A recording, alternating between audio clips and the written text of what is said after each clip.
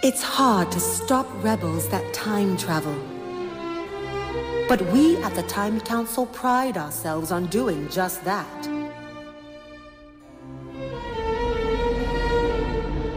Welcome to the Living Museum, where legendary rebels from throughout history have been frozen in suspended animation. Here in this particular exhibit, you'll find members of Wonderland and their notorious leader, Janelle Monáe, along with her dangerous accomplice, Badula Oblongata. Together, they launched Project Queen, a musical weapons program in the 21st century. Researchers are still deciphering the nature of this program and hunting the various freedom movements that Wonderland disguised as songs, emotion pictures, and works of art.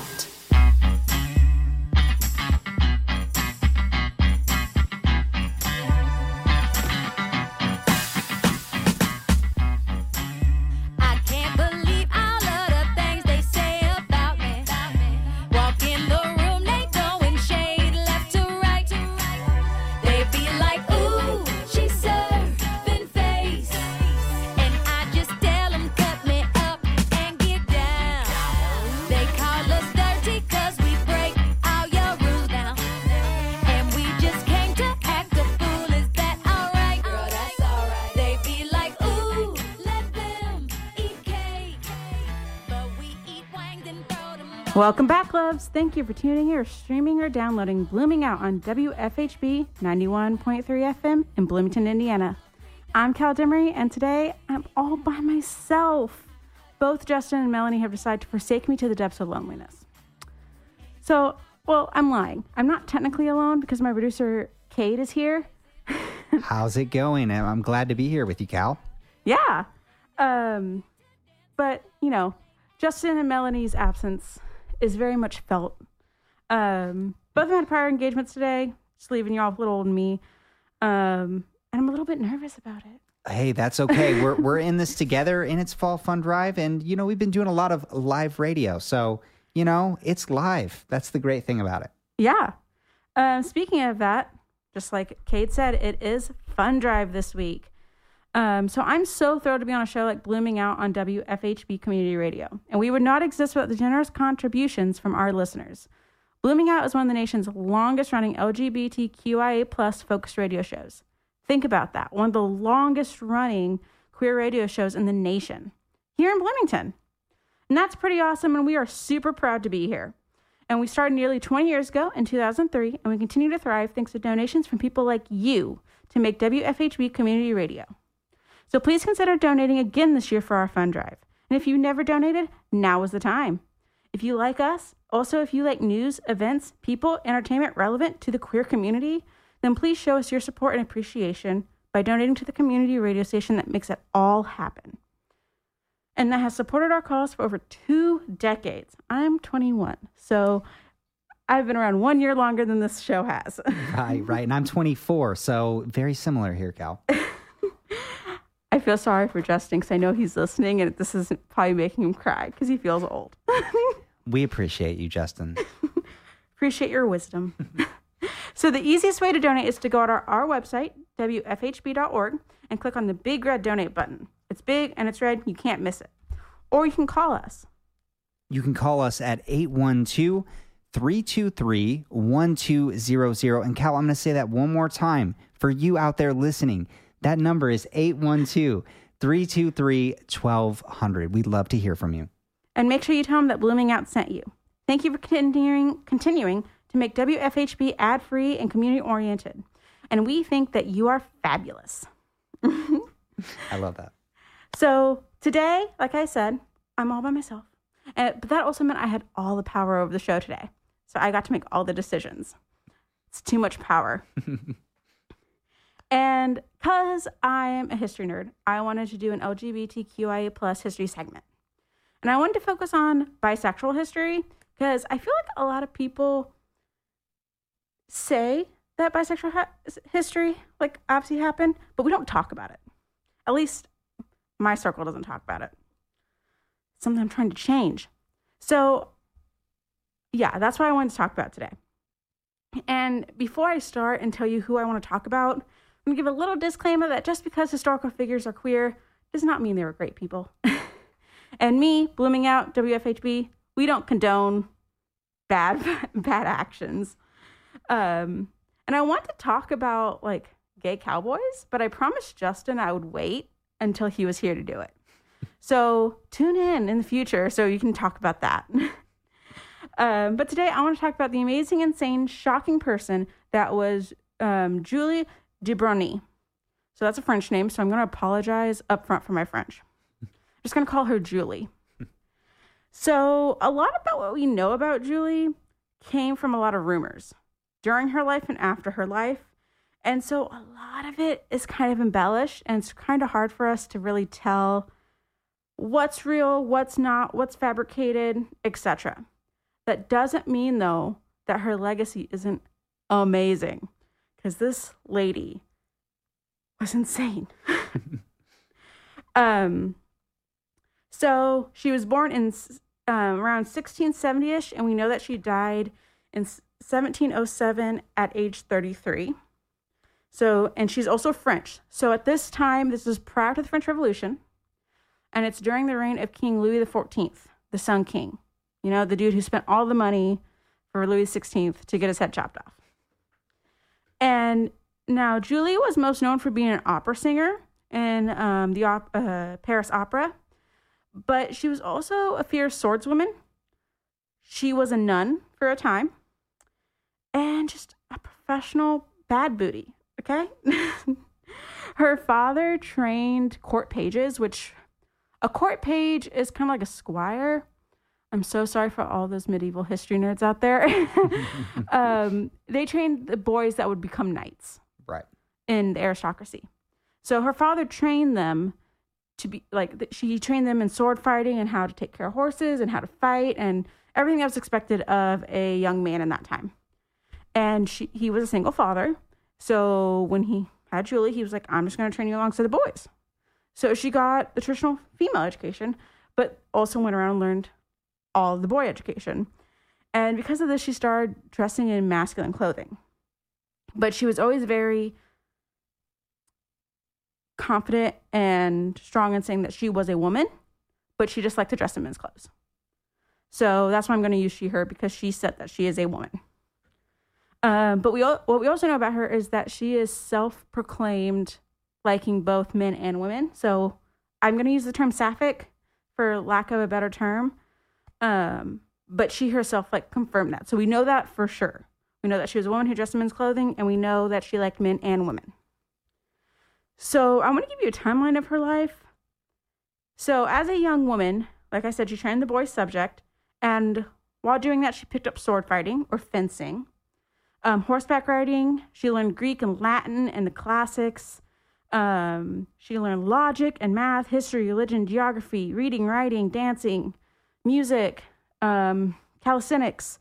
But also she learned the girls' side, which is like needlework, laundry and house chores, dancing, arithmetic, how to read and cast accounts, how to plan events, how to manage servants, see operations over a farm or a dairy or something. She just could do everything. Right, a jack of all trades, so to speak, right? Yeah. Now, she was also really, really known for having this horrible temper. Like, she would get mad over the littlest thing and just blow her top. This lady really needed some anger management classes. But she was a lady in, the 17th century. So yeah, anger management classes didn't exist, but she had access to her sword. Right, and there seems like there would be a lot to be angry about as a woman in the 17th century. So exactly. To her credit. Yeah. So she became very good at fencing, like I said, and at 14, she allegedly became the Count d'Armagnac's lover, and he was 49, married, and already had kids. So I'm a little confused about the situation because, sources said a lot of things. So I hate to use the word allegedly became his lover. It's she was 14, he was 49. We know what was going on. But this happened. And after this event, she got married to a man named Monsieur de Maupin, who was a tax collector, and she hated him. She thought he was a wimp. He did not like her, And they only like stayed like physically together in one location for a very short amount of time. And then he went off on a quote unquote business trip. And we don't see him for a long time after that. So she goes to Paris. So she was at Versailles. Now she's at Paris. It's 20 miles apart. So at that time, like a lifetime's journey. So she goes to Paris, and she is a married woman. So she has like these rights that she wouldn't have unmarried. But because her husband's not there and she's the head of the household, she could just do not maybe whatever she wants, but a lot more freedom than the average woman would. And so she's in Paris, entertaining, being very unique, and she meets this fencing master named Serrer. And they get together, are like, I like you, you like me, let's date. So they run off together, and they make their money by demonstrating fencing and dueling and stuff, just being those type of entertainers. And because she was dressing in masculine clothes, everyone was like, okay, you have to be like a pretty boy in men's clothing, pretending to be a woman. Like, there's no way a woman could like be this good at fencing, so you must be a guy in disguise. Well, she didn't take light to that, so she just like cut open her shirt, showed herself off, and would fence Serrer exposed to prove a point. Wow. This is only the beginning, y'all. So already very controversial, especially for the time. So following her escapades across France with Serrer, she joins the opera in Marseille, and she joins as a singer. Now, Julie was not classically trained. She knew the basics of music, but that was like not her profession she was raised to do. But because she was so beautiful and had such a pretty voice, she automatically got put into like the lead.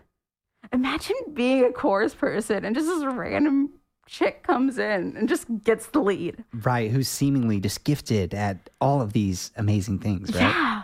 Oh, God, I would hate this woman. She joins the Marseille Opera as a soprano, as a lead soprano. And so she's very much loved by the audience, and she's performing one day, and she catches the eye of a girl in the audience. This girl catches her eye. It's love at first sight. And so they start dating. And the girl's family is like, no, we don't want this for our daughter. This woman is controversial. She's an artist, a singer. And at that time, like, opera singers did not have the same status that they do today. They were kind of seen as like escorts, even if they didn't. I see. That makes sense, you know. Yeah, so there's just this connotation. Right. So this family was like, we don't want our daughters consorting with this woman. And so they turn around and are going to send their daughter to a convent in Avignon. If you know nothing about history, a convent would be the worst place to send a girl you don't want to engage in a same-sex relationship. It's the worst place because it's like sending a girl to Catholic school. Okay? It is the worst place. So, because convents are historically incredibly queer. It's a place where women are in power. It's a place where a lot of women went to escape having to marry a man. So a lot of queer women just ended up there. Or queer folk presenting as women, you know. And it was also a place where women could be academics. Like, even if you were straight and you're just like, this sucks in this time period, you know, I want to have more freedom. You go to a nunnery and become a nun, and you could be a teacher. You could teach university classes as a nun because you're considered married to God. Right, and have access to all those books that you might have at the convent, right? Yeah. And there's a ton of stories about lesbian nuns. It's a wild story, and we'll maybe get into that another day if Cade and Melanie allow me. So this girl's family sends her to Avignon to be in this convent, and Julie follows. And she goes to Avignon under the guise that she wants to become a student there. So they're at the convent. They're meeting in secret. The family doesn't know. And Julie gets super bored with convent life. You can imagine, this woman used to be like the head of the Marseille Opera, and now she's living in a convent. So she and her girlfriend are like, we got to break out, because you can't just leave a convent. I mean, you can now, but like you can't, then you couldn't just leave a convent. You had to like escape. So they hatched this wild plan. And if this actually happened or not, this is one of the things we aren't sure about. So apparently they stole the body of a recently deceased nun, put it in the girl's bed, and lit the bed on fire. and it caught the body on fire, and it caught the entire convent on fire, and they burned the entire convent to the ground and took off on a horse together. Oh my. What a story. And apparently there's allegations that Julie also like had to battle a bunch of people during this and like killed and wounded a bunch of people. Oh my God. Yeah. And all this comes, so they go missing for a few months in hiding, and then the girl goes back to her family because she dumped Julie. Think about that, going all the way through that for your girlfriend, just for her to turn around and dump you. Wow. To go through those great lengths. Right? Yeah. And she tells the family everything what happened. So this means that the local government then has reason to go find Julie and arrest her because she kidnapped a nun, essentially. So the local government captures Julie, and they sentence her to death by fire as like reaction for her crimes. But they didn't call her Julie d'Aubernay. They called her Monsieur d'Aubernay. They didn't want to identify her as a woman because they were embarrassed. So they called him Monsieur, which means like a man. Yeah, Mr. But she ends up getting pardoned. She ends up getting pardoned. It's not really clear why, which is why I'm wondering if the story is real. Wow, yeah. And I wonder if there's more to it. And so much time has passed, right? It's hard to verify. But nonetheless, it's such an interesting anecdote. Yeah. Given her, seemingly like fairy tale story, you know what I mean? Like it's so epic that it would be consistent with some of the other details in her life, right? Yeah, exactly. So after this, we know she kind of went missing for a while, and then she turns up in Spain. But right before that happens, she meets a man named Comte d'Albert, and he thought she was a man. And so he challenged her to a duel, and she beats him like really badly. And then she nurses him back to health, and then became lovers for a little bit. Like, what? That's a rebound if I ever heard one. Right. And then after that, Julie starts taking singing lessons with this guy named Xavier Vincent Threnard, and he gets her into the Paris Opera. Okay, both of them are singers, so he gets them both in the Paris Opera. Guess how old she is at this point? How old? 17. 17, and is already living this fantastical adventure of a life. She's a dancing queen at this point. Like, right. Come on. That's wild. 17 years young. That's amazing. And she was so famous. Like, the public loved her. They called her Mademoiselle de Maupin. And Maupin was her husband's last name, but she was known as like the Maupin. But because she was young, everyone called her Mademoiselle. Also, like, her husband wasn't around. So despite the fact that she was married, they called her Miss. So shortly after that, and she's like on and off again with this Gabrielle dude, but she doesn't commit. She doesn't commit yet. So she's at the Paris Opera, and then she gets an invite to a ball that's held by the king. Remember, like King Louis XIV. And she goes to this ball dressed as a man, like in men's clothing. And sometimes she dressed in women's clothing, sometimes men's. It's swapped. So she attends this ball dressed as a man. And she gets there. She sees this very pretty woman out on the dance floor. So she goes up to her. They start chatting. And she starts dancing with her. She seduces her. She kisses her in front of everyone on the dance floor. So, yeah. And then there was 3 men who were interested in this lady, in this noble woman. And so they challenged Julie to a duel, all 3 of them against her, because they felt slighted. I don't know why they felt slighted when there was 3 of them. Right. Like, it'd be one thing it was maybe like a fiance, but like, this is 3 men who are interested. Why are they attacking her and not each other? Right. So they challenged her to a duel. She's like, okay, let's go outside. let's do it. And she beats all 3 of them. Like, it was a 3-against-1 duel. She beat all of them. Wow. I'm not quite sure how that happened. I don't know if she had, like, 3 guns or, like, boom, boom, boom. I'm a little confused. But she beat him. And she got in trouble for this because, like, dueling's a no-no at that time. Like, especially at a royal ball. So, like, she goes back in. King Louis is like, yo, I told you you're not supposed to do this. He is so put up with her. Because remember, her father's works for him. Like, he's known of her her entire life.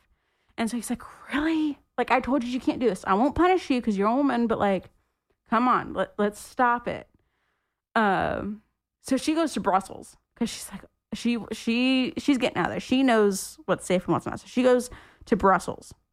In Brussels, she has a short summer fling with someone, the Elector of Bavaria, which that's like their mayor. So she's just having everyone crush on her. Right. It seems like, she can't miss in some kind of way, And he dumped her again. Like, she got dumped again. Oh, no. And he dumped her because she was doing the stage production in Brussels. And to be dramatic, talk about a drama queen, she stabs herself on stage. And so that's why he broke up with her. Oh, my Lord. So then she goes to Madrid, Spain. So she's traveling all over the continent at this point. She goes to Madrid, Spain, and becomes maid to Countess Marano, who's her own interesting character. And like I said, this is 17th century, about 20 years before Marie Antoinette.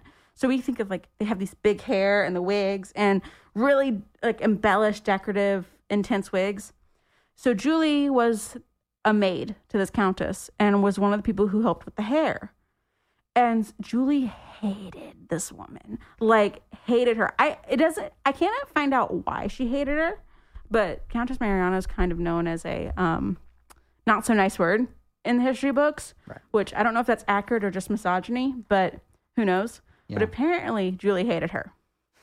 So one day they're prepping for this ball in Madrid, and she puts radishes in this woman's hair as decorations.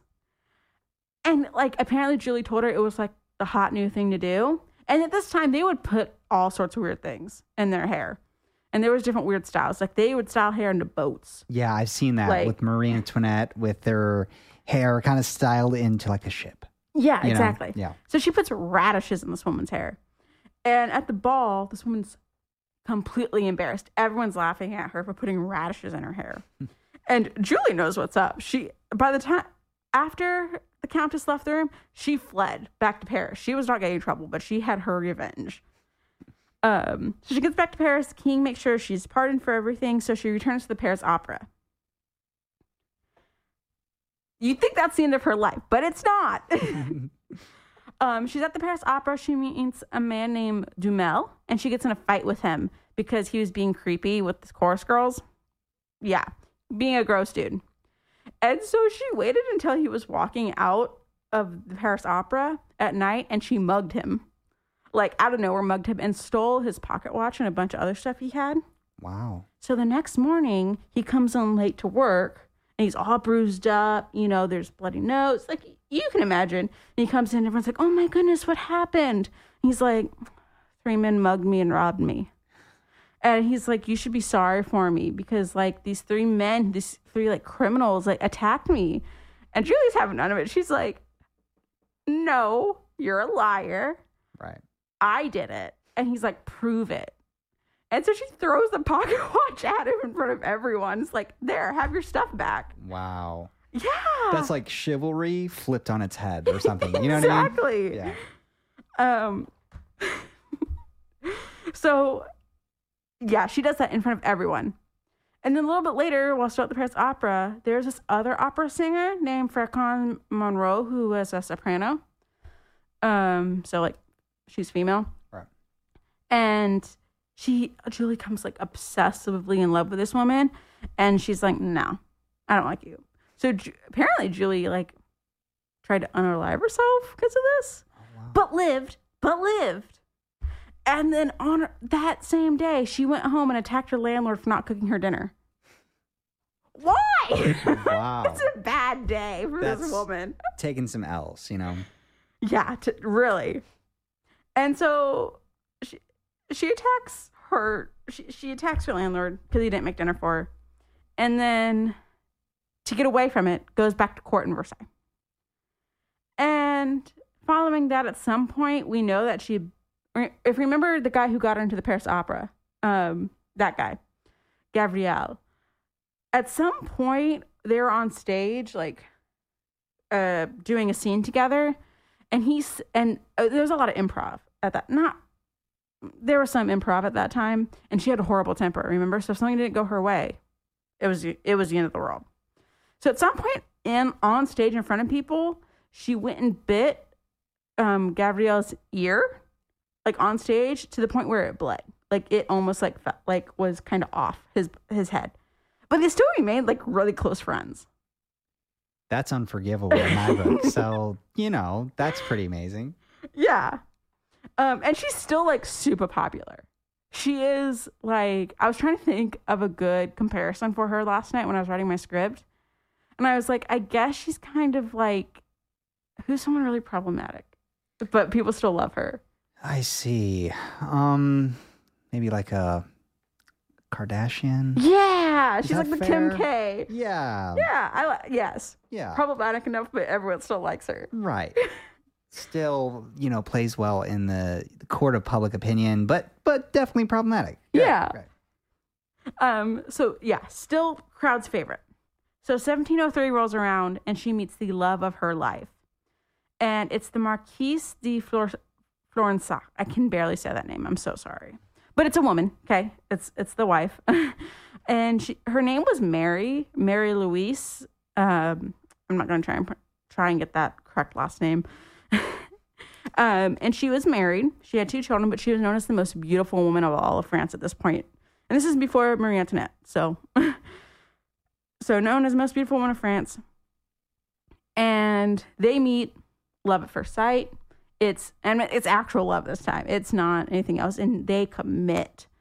And she was being harassed by other people because, politics. So they leave and go to Brussels. Leave the kids behind. They just go to Brussels. And at this time, it's kind of normal to like go off and leave your kids with a nanny or something. But they go to Brussels and they live together until Mary died in 1705. So they had like 2-3 years together. Wow. And we actually know that this happened and that they were like super devoted to each other because a lot of people who wrote about Julie were people who didn't like her. And a lot of people didn't like her. But this guy named Louis de Rivaux was like, he hated Julie. But he wrote this about her. And because it's so nice, we can assume it's probably accurate. So this is what he said about the 2 women. For 2 years, they lived in this tenderness they thought ideal, urethral and beyond the reach of the stain of men. I love that sentence. The young women isolated themselves, enamored, only appearing in public on occasions where their presence was essential. Indeed, one finds, after 1702, no songs or satire against the 2 women. So, like, that's such a nice thing to write about someone that you hate. Right. That's got to be, there has to be some veracity to that. Because if you're, writing something so kind about somebody you detest, that has to be coming from a real place. Yeah. Maybe jealousy, but right. But yeah, just that first sentence. For 2 years, they lived in tenderness they thought ideal, urethral, and beyond the reach of the state of men. That's a great sentence. That is quite amazing. And so, like I said, she Mary died in 1705, and so then Julie goes back to Paris because what's she going to do? She reunites with her husband for a little bit. We don't know if that's accurate. And then she leaves to go enter a convent. And then she died in 1707 at age 33. So within 2 years, a year and a half of her love dying, which if you look at studies, most marriage couples die within a year of each other. Wow. So there's scientific evidence there that they were actually together. Coincidental. It's a coincidence, but still. Right. There must be something to that, right? Exactly. So, like I said, we don't know how much this is accurate. And I want to get more into that, but I want to remind you that it is the fun drive. Right. But before that, let's have some music. Yeah. Let's go to some music. Do you want to set up the music piece we're about to hear at all? Yeah. So your opening song today was by what's her name? Janelle Monáe. Yeah. Yes, I'm so sorry, guys. I had a brain fart. So, queer non-binary icon, femme presenting. This song was also by an amazing queer female icon. You'll know it when you hear it.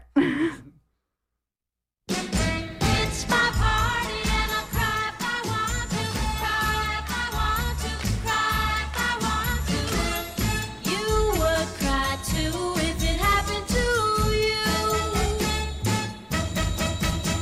Nobody knows where my Johnny has gone, but Judy left the same time.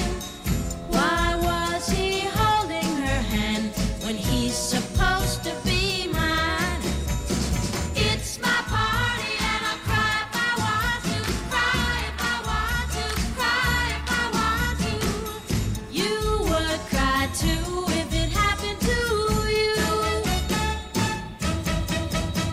Play all my records, keep dancing all night, but leave me alone for a while. Till Johnny's dancing with me, I've got no reason to smile. It's my party and I'll cry if I want to, cry if I want to, cry if I want to.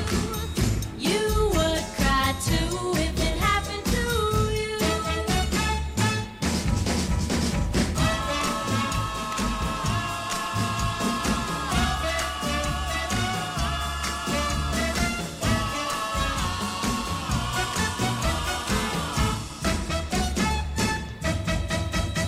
Judy and Johnny just walked through the door like a queen with her king. Oh, what a birthday surprise! Judy's wearing his ring. It's my party and I'll cry if I want to, cry if I want to, cry if I want to. You would cry too if it happened to you. It's my party and I'll cry if I want to, cry if I want to, cry if I want to. You would cry too if it happened to you. Welcome back, loves. In this day and age, it's more important than ever to support the causes that you believe in. If you want to support the LGBTQIA plus community in Bloomington, please consider making a donation to our community-supported radio station, WFHB. We have a goal of a big old $100, and I think that you can help us. You can donate $1 million, or you can only donate $5 million. Everything helps sustain us. And please help make our goal. There's a typo there in my script. Please help us make our goal by going to WFHB.org and click the big red donate button. It's big, it's red, it's kind of queer, and you can't miss it. Or you can call 812-323-1200. Again, that's 812-323-1200 and talk to one of our volunteers to donate. You could also get an awesome, really cool looking sweatshirt from us that was designed by a local tattoo shop. Right. That's Time and Tide Tattoo here locally. It's also printed by In Case of Emergency Press, also local. So you know, if you're donating to get that sweatshirt, it's coming from local money. Yep. And you can get this sweatshirt if you donate up to $240. And this can be done either in one chunk, if you got, a little bit extra dough in the back pocket, or you can do it over a span of 12 months. Again, you can donate at WFHB.org and hit the big red donate button, or you can call 812-323-1200 and make sure to tell them that BloomingOUT sent you. All right. So the people who are just tuning in, I'm all by myself today. Melanie and Justin aren't here, and my producer Kate is with us. So that's a new voice. I am. I'm the new voice here. I'm here for moral support, and I'm just fascinated listening to you tell this history. I think this is just wonderful, and things I had not known before. So I'm I'm looking forward to what else you have in store today, Cal. You say you're a new voice, but you've been behind the scenes forever, so. That's true. But I'm not on air quite a bit with the Blooming Out crew. You know, oftentimes I'm behind the board, so this is new for me. Well, thank you for being here, and thank you for all you do. Well, thank you for having me. This is just great. All right, so before the break, we were talking about a fabulous lady named Julie d'Aubigny in France during the 17th century.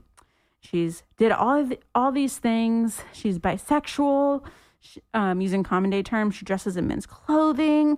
She burns down convents and did some sword fights and mugs creepy dudes like a superhero, okay? But how much of this is true? Like, that is such an insane story. Is this too good or bad to be true? Like, we had this French sword fighting bisexual lady that quite literally embodied the phrase be gay and do crimes. Like, let's talk about it. It's a lot, people. It's a lot. So there's some history we have to know when we look at the context of these stories. Julie died in 1707. A lot of what we know about her, a lot of things that was wrote about her, happened right after she died, when she couldn't defend herself. So one, that's her big thing. We don't know how accurate this is, and she didn't get a say in her story. Two, at that time, it was incredibly common to accuse women of being somehow queer as a way to publicly shame them, especially if they're doing it in a predatory or aggressive manner. We actually see it in the French Revolution a lot. Like not the other day, but this happened a while ago, but I came across some of my students who had found something online that was saying that Marie Antoinette was bisexual. And they were like, oh my God, look, this historical figure, she's like, this is representation. That's so cool. And I felt so bad to have to go to him and be like, yo, the Jacobites were saying that to make her seem like a bad person. And like, I had to put it in context. Right. And it's not that representation they're looking for. It's hurled as an insult, right? Exactly. So, is it a celebration of this person or is it an accusation? That's also something we have to look at. Now, what we also do know is that on Julie's own account, through her diaries and stuff, she liked to dress in men's clothing. She was a woman who liked to dress in men's clothing. She was very clear that she is a woman. And she's very clear that she likes men and women. And documented her relationships and stuff. So we know that. We just don't know the quite extent of everything that happened, And what we also have at that time, the newspapers, the magazines, their TikTok, their Instagram, their Facebook, it wasn't factual. There was no false information, alternate facts. That check didn't exist. And a lot of it was really gossip. The first ever journalist, who was a woman, can't remember her name right now. She published gossip. Right. And for politics. She published political gossip, but she also talked about Julie, and she hated Julie. Everyone hated Julie. But she's from this period too. And like I said, the printed lit, very gossipy, not factual. At that same time, at that time period, it wasn't rare to see a woman in men's clothing running around sword fighting. Really? It wasn't common, but it wasn't unheard of. I see. So that portion of Julie, we could be like, okay, we can do that. Because Joan of Arc at this time, she's happened. She's happened. Right. So that's not common, but it's not to the point where it's rare or unheard of. Mm-hmm. But at the same time, at this point, we see era and literature in European literature written by men for men that focuses on treating women, and especially sapphic and lesbian women, making those characters experience extreme violence as a form of pleasure for the man, and either them being punished for it, either by them getting sick or like an act of God or them being killed or being quote unquote cured by a man. It's so big at this point in literature. So we know it's happening. So let's go back to the convent story. Mm-hmm. Okay. So, or just Julie's story overall. We have this woman, and each time her relationships end in ruin. And she ends up going back to her husband. And then she dies alone in a convent, or, you know, her girlfriend breaks up with her, or her lover dies. In literary sense, she's being punished for her quote unquote crimes. Right. That kind of jives with what you're saying. Yeah. Was common in literature at the time. So that, you know, that's maybe an argument for, you know, there might be some legend behind this, right? Yes, exactly. There's a lot, maybe that style of writing seeped into those who were writing about her and falsified the history for their own, you know, ways of thinking, their ways of thought, for their pleasure, to align with their beliefs. And that's not accurate, though, because you're punishing her, a bisexual woman, you're punishing her by making her go to a convent. Right. We just talked about that. Convents are very gay. At least were very gay historically until the Catholic Church changed a little bit of their rules and a bunch of lesbian women left the church. That's a story for another day.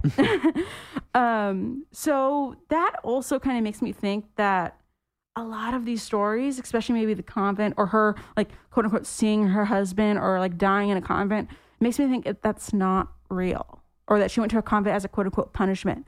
Because if I was her, I would go to a convent because right. I would see that as a safe place, for lack of a better term.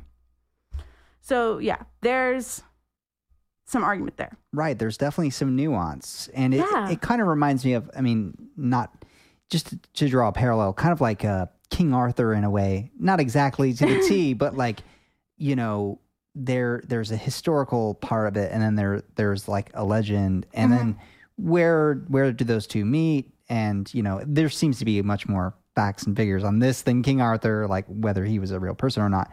But I draw that parallel to be like, you know, there's kind of that same thing at play, distinguishing between fact and fiction. Mm-hmm. Right. Fun fact, my family allegedly, I don't know if that's the word, is descended from a knight of the Round Table, Demarest. That's where Demery comes from. Wow. Yeah. I did not know that. That's fascinating. My uncle's at that stage where he's like super into genealogy. Yeah.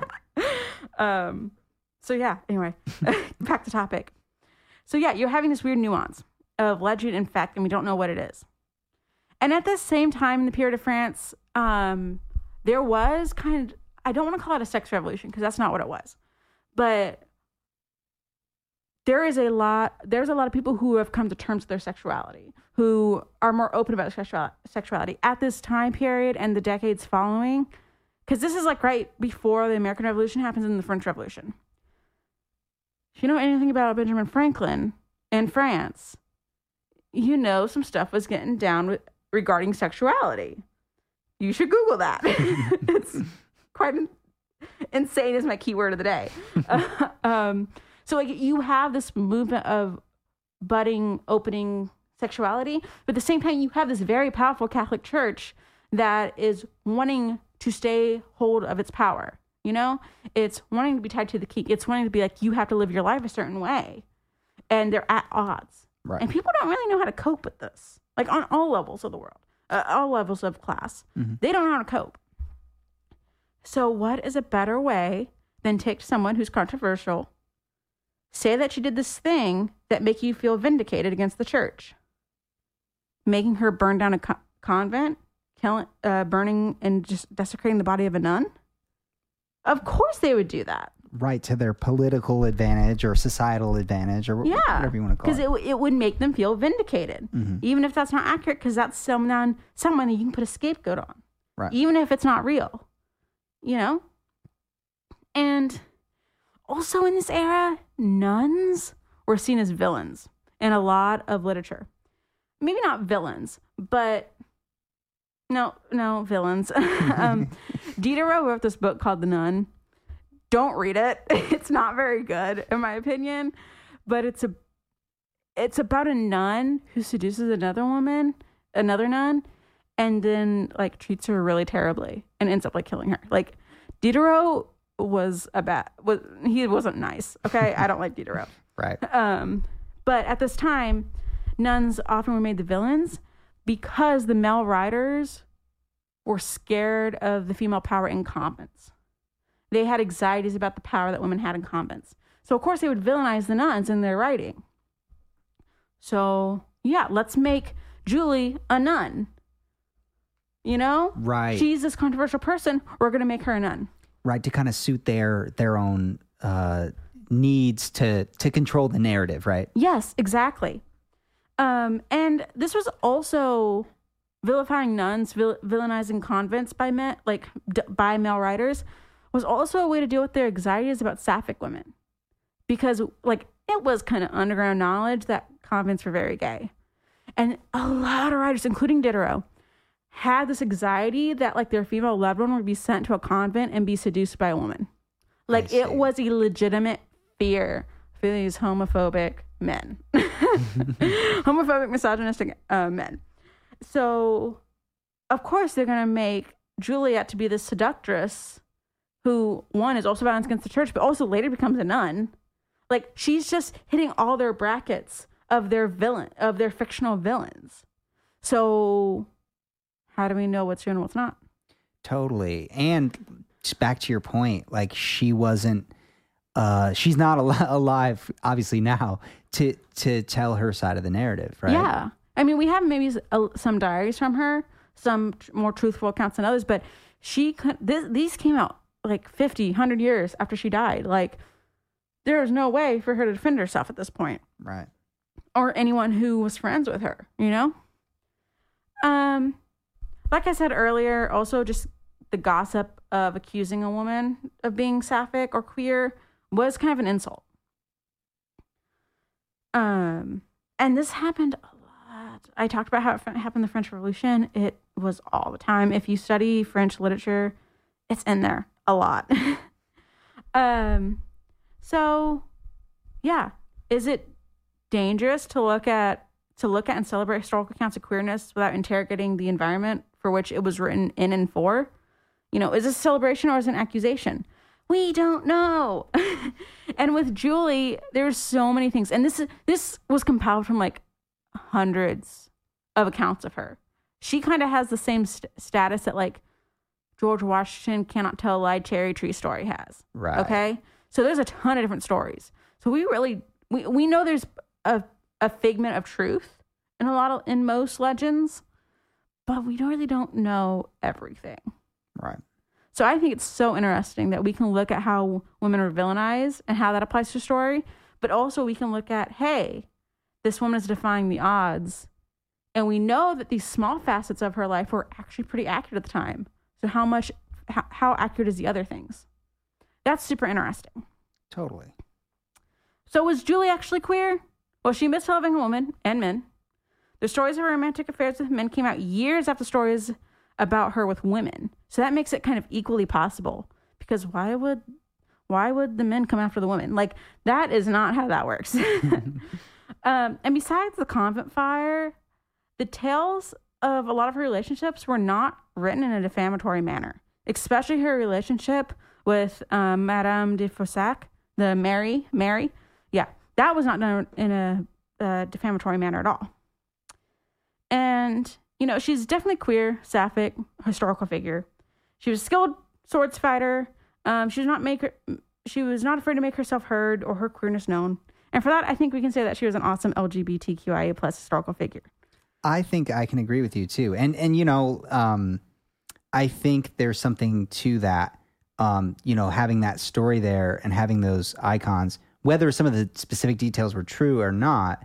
I think like what you take away from the story, there has to be some kind of thing there, right? Yeah. And I'm consistently fascinated by how we would interpret her in this time versus then. Like, if these meant to be insults to her, And then us, like, not even 40 minutes ago, and we're being like, oh, wow, really? She's so cool, you know? Right. Where today that might be seen as like positives, you know? And so. Well, to us. Right. Maybe to some, right? Yeah. So, yeah. She's so cool. I love her. Yeah. And these stories are just fascinating. I mean, it literally has this legend-like quality. Yeah. So, yeah, she is so cool. I can't get over that. I think she's awesome. You know else who's awesome? Everyone who donates to our fund drive. Absolutely. We want to hear from you. You know, we would love to hear from you. So, I know it'll be a little bit early, but before I sign off, I want to give you one last reminder that it's WFHB's fund drive, or fun drive. FUND versus FUN. It's both. It's both, yeah. This means that we are going to be asking you, our dear listener, to open your hearts and wallets and call into our volunteers catching the phones here at WFHB at 812-323-1200. Again, that's 812-323-1200.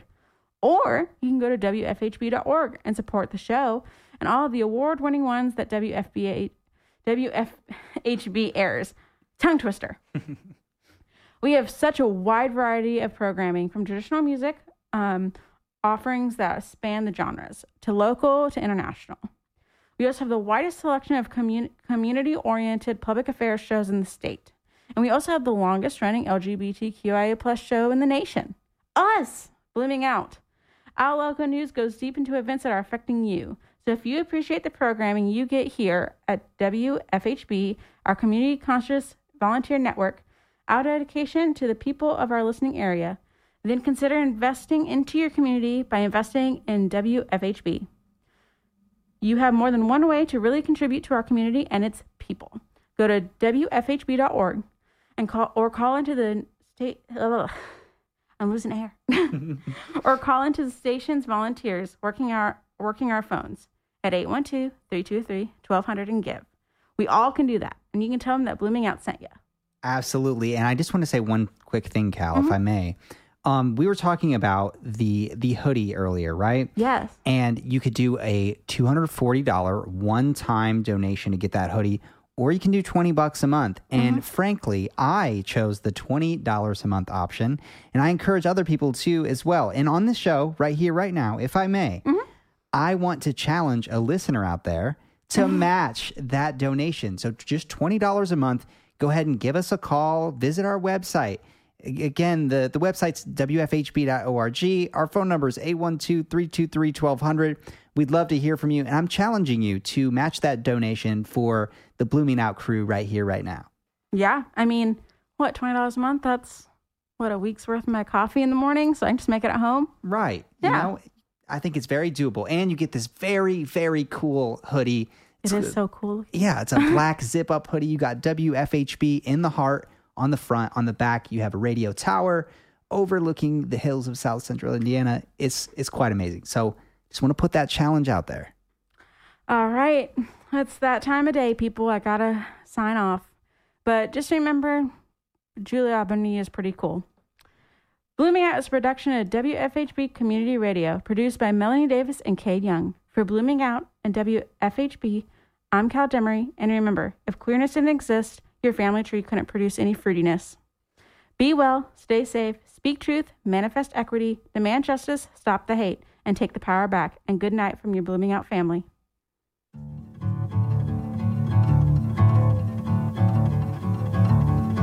Am I allowed to look at her like that?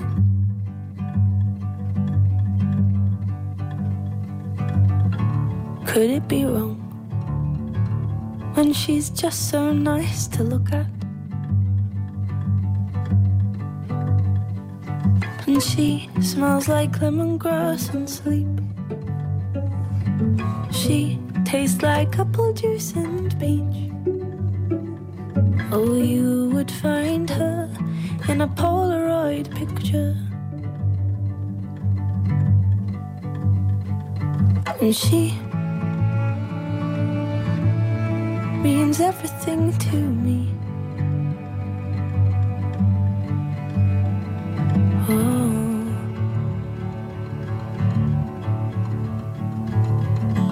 I'd never tell. No, I'd never say a word.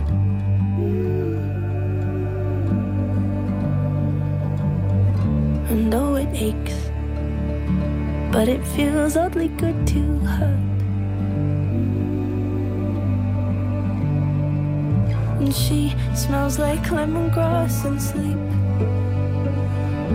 She tastes like apple juice and peach. Oh, you would find her in a Polaroid picture. And she means everything to me.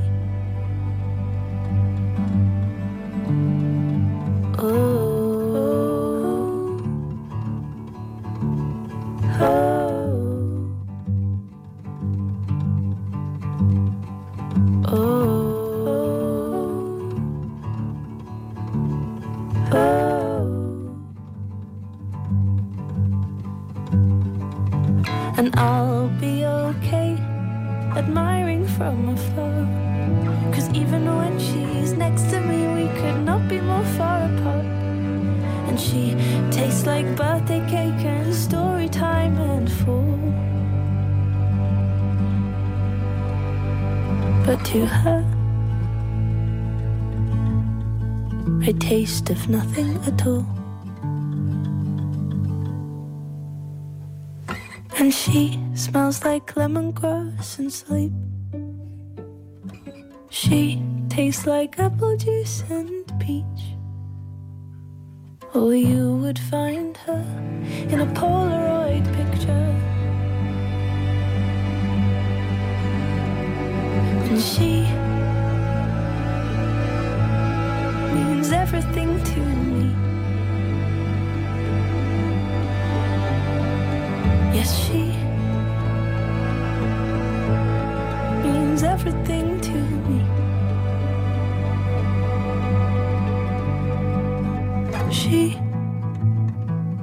He means everything to me.